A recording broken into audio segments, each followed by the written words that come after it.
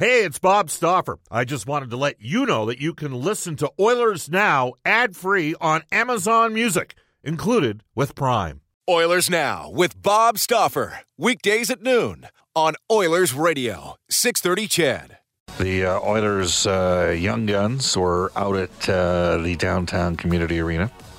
Oilers Now is brought to you by Digitex. Digitex.ca is Alberta's #1 owned and operated place to buy office technology and software. In this hour, NHL insider for Legacy Heating and Cooling, John Shannon, and our Oilers Now headliner today for Wilhauk Beef Jerky at 1:35, the new assistant GM, Brad Holland. We just had Tyler Wright on talking about the draft. I'm going to go to a text here on the Ashley Fine Floors text line. This text comes in and it says, Bob, good day. I'm thankful Mr. Holland is here. The team is looking good for once. The anxiety that the last general manager put us through is finally behind us. That one comes to us from Trucker Dave. Part of the genesis of this conversation is I referenced a tweet yesterday and talked about the fact that the Leafs have tried. In truth, Toronto's actually traded their last 4 number ones away. They got one back in a different trade, but they've only got one number one over the last 4 years, and the Oilers have got all 4 of their number ones. And I like that. That's important to me. And I'm going to hook up right now for Legacy Heating and Cooling.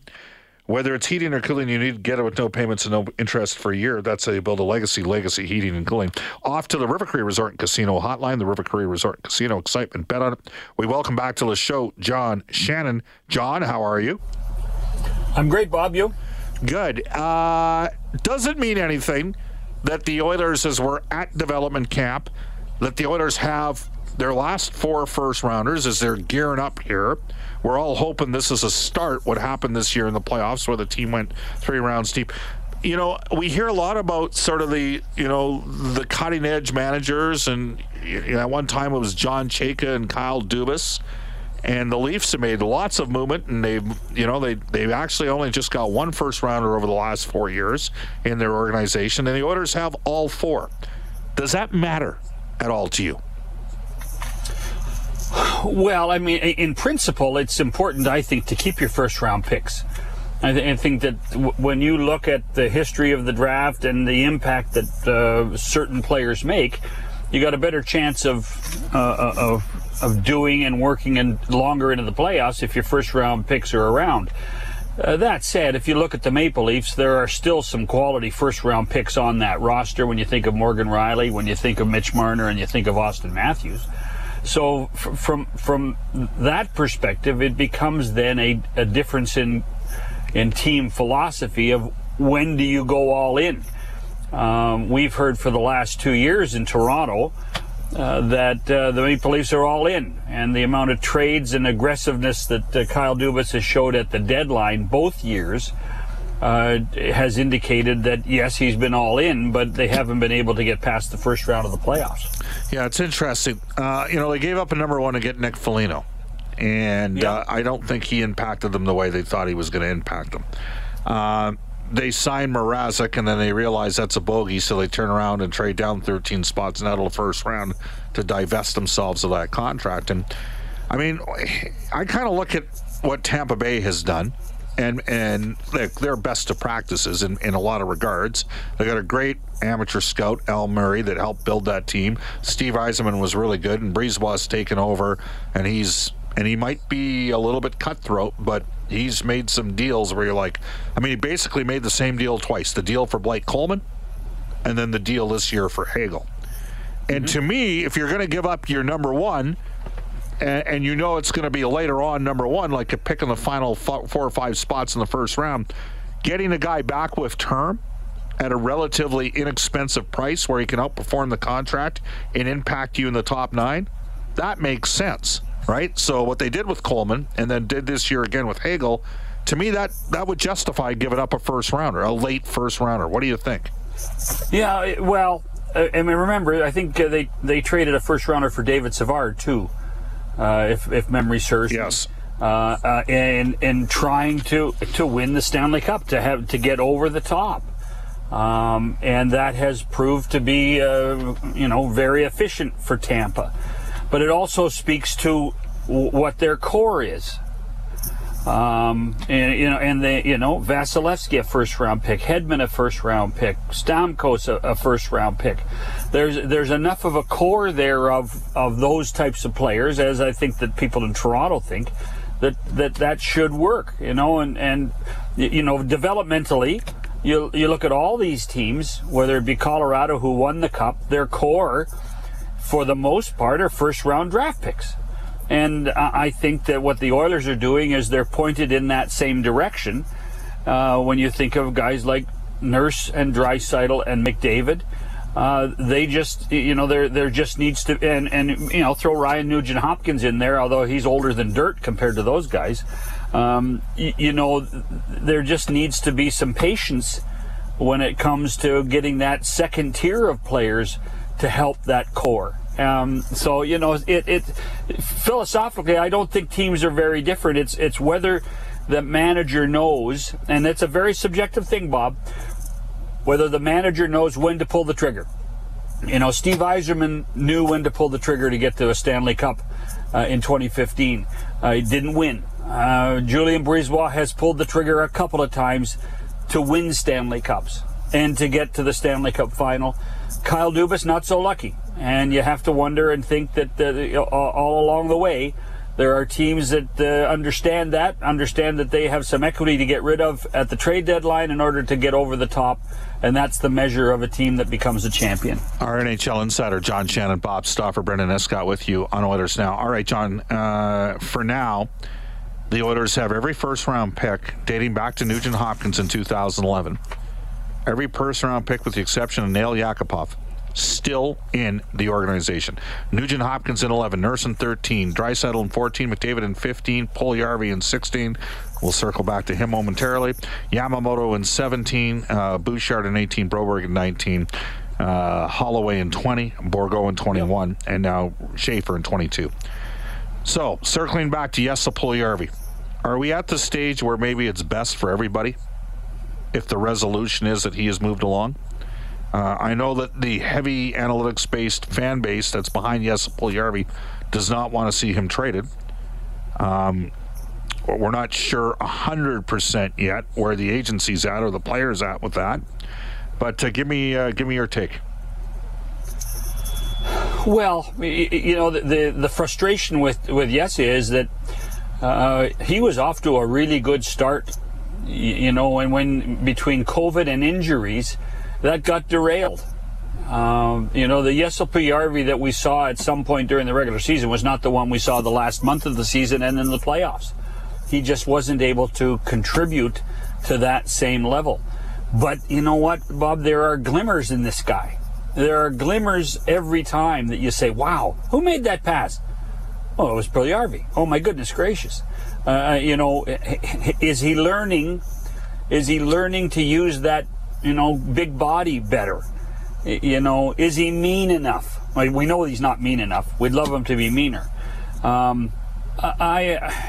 The question becomes for me is at what value is he? How much will he cost you long term? And then when you look at it, is this not the time to move him and get best value for him? He's a bit of an enigma to me. Yeah. Just because he's everything you want a player to be, and just can't seem to get over the hump. And can you be patient with him? Are you allowed another year or two to be patient with him once you get him under contract? All right, today we found out, Pierre LeBrun reporting that Evander Kane, the Oilers have given Dan Milstein, his representative, the opportunity to go out and facilitate calls with other organizations. So I'm going to pose the question. This is obviously a sign that Kane wants either too much money or too much term, that this decision's been made a couple days before free agency. So on that note, are the Oilers better off targeting just one player to replace Kane, or to maybe do what Toronto did once they lost Hyman, and Toronto went out and signed 3 or 4 players? They signed Bunting. They signed Andre Kasha, who it's just broke now, that doesn't look like they're going to qualify, and Nick Ritchie. That's what they basically did, is the money that they were going to use on Hyman went to Bunting, Ritchie, and Kasha. Should Edmonton look at doing something like that if they can't get it done with Kane? Add David Kampf to that list too. He was one of those other guys that spent that money out of Chicago. And what I'm led to believe, by the way, this is all about term, Bob. This is all about, Kane and his people believe out there that there's somebody willing to go 7 years. The moment you put that number in front of years, that would keep me away from signing him as well. So if it doesn't sound like it's near as important about money as it is about the term. So from that perspective, that's what the Oilers are contemplating, and that's why they've allowed this to happen.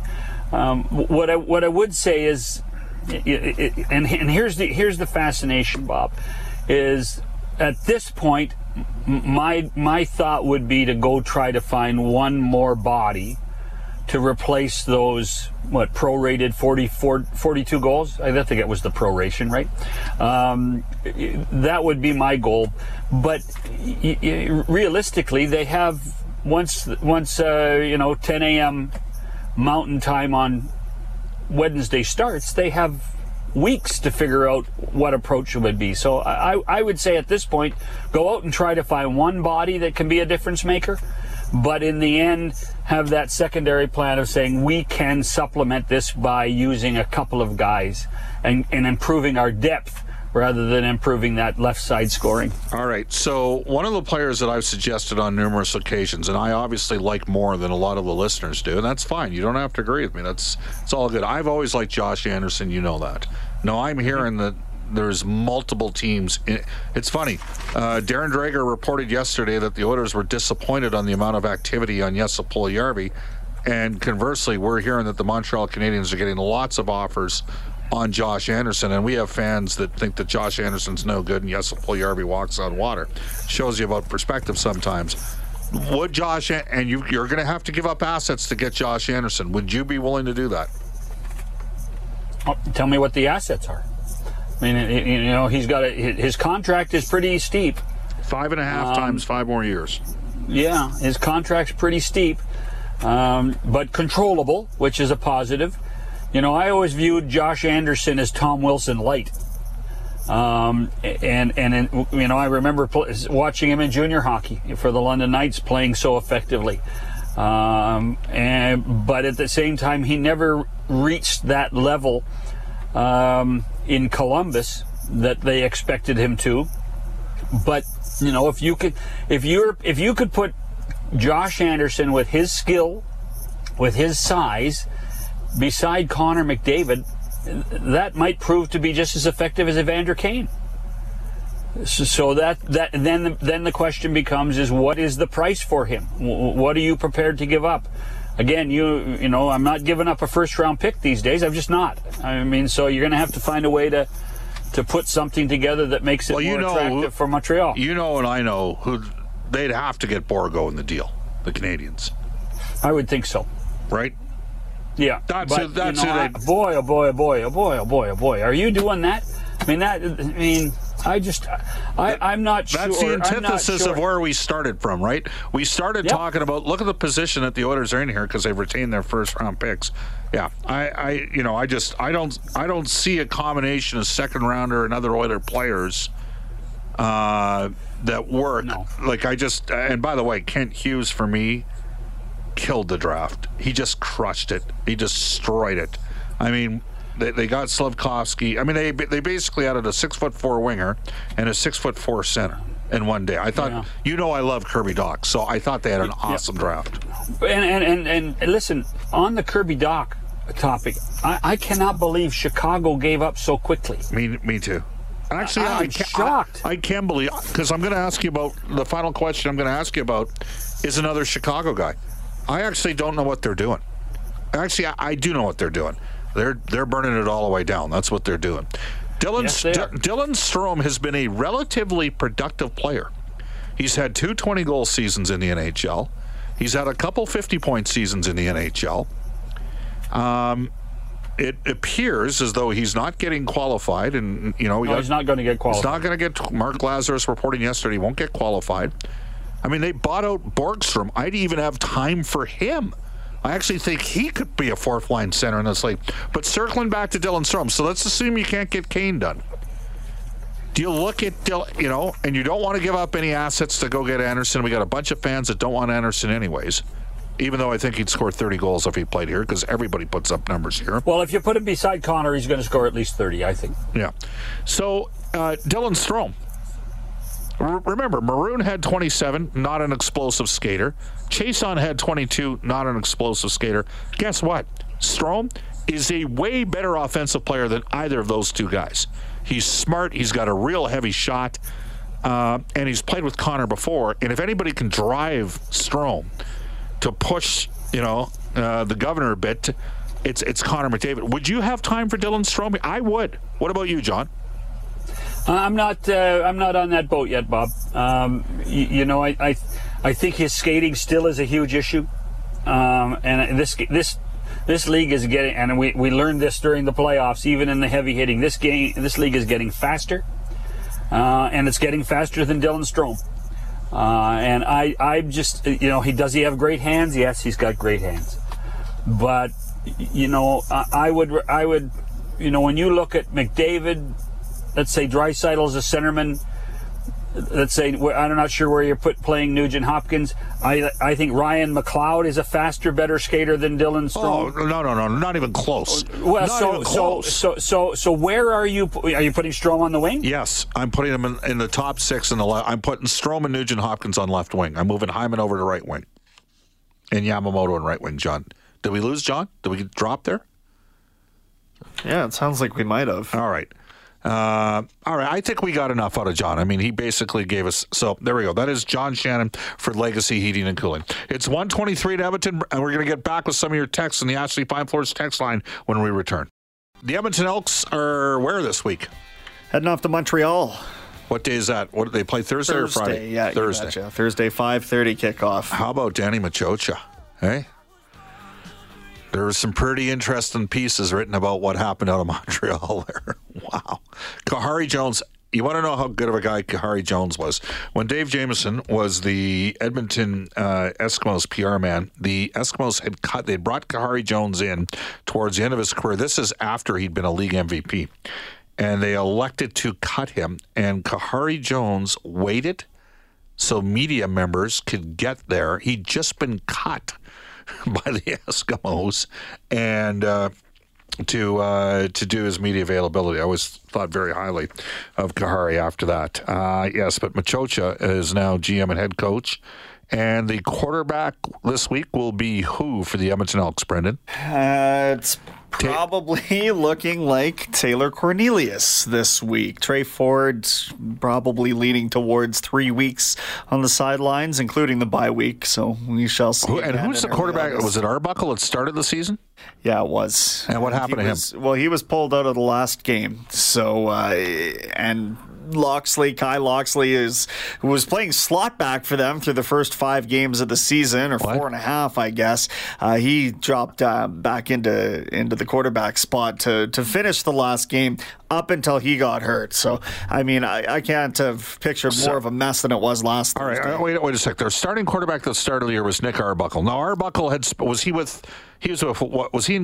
was he before? Calgary, Toronto? Where the heck was he in the CFL? Yeah, he's been in Calgary. He's been in Ottawa for a brief period. Not sure he ever actually played in Ottawa and in Toronto as well. Okay, so he was supposed to be the starting quarterback at the start of the year, and Cornelius was the guy that finished the year last year. He's the kid from Oklahoma State with a hose, right? That's what coach was. He got a hose. He's got a big arm. A little bit of athleticism. And then they bring in the kid out of Trey Ford, out of CIU Sports. Yeah, Waterloo. And he got him the win, though the defense scored the touchdown that won the game. He gets injured. So now, where did was Loxley a quarterback? He must have been a quarterback in college. Is that right? He was at Texas El Paso, UTEP, and then he had his cup of coffee in the NFL as a receiver at Miami Dolphins camp. Came back up to Edmonton after getting cut there and played the preseason. Was arguably even better than Trey Ford during the Elks preseason run at quarterback. And then with the dual position, you know how Chris Jones is. Loxley ends up playing slot back for the last several weeks. Wow. But we'll see. I mean, Jones turning away from Arbuckle while he was healthy enough to play the second half of that game last week means to me that we probably don't see Arbuckle start this week. Well, what do I say? You got to have a quarterback. If you want to win in football, you need a goalie to win in hockey. We haven't talked a lot about Jack Campbell or Kemper. Again, my understanding is the Oilers are not deep in on Kemper. They are a lot in on Jack Campbell. The vehicle pipeline is moving. Our friends at Brentridge Ford finally have a few units in stock and more on the way. Check with Uncle Milt, Johnny, and Rich to see if they've got the right vehicle for you. If not, they can order you one to the exact specifications that you want. Hurry. The order bank's getting full. If you want to be treated fairly when you purchase a vehicle and get outstanding service, call a team at Brentridge Ford, 1-877-477-FORD. That's 1-877-477-3673. Brentridge Ford is your Ford truck authority on the Auto Mile. Again, you can text us anytime. Bob, I knew this was going to happen. If Kane doesn't sign here, what about going after Nazem Kadri? Imagine a 1-2-3 punch at center like McDavid, Draisaitl, and Kadri. That's not happening. They're going to give Ryan McLeod every opportunity to be the third-line center this year. Okay? He's going to be the guy. We're going to head off to Global News Weather Traffic Update with Eileen Bell. And Brad Holland, you're going to get introduced to him. He's going to be our Oilers Now headliner. He's the new assistant GM of the Edmonton Oilers Hockey Club. He's up next on Oilers Now. Oilers Now with Bob Stauffer. Weekdays at noon on Oilers Radio, 630 CHED.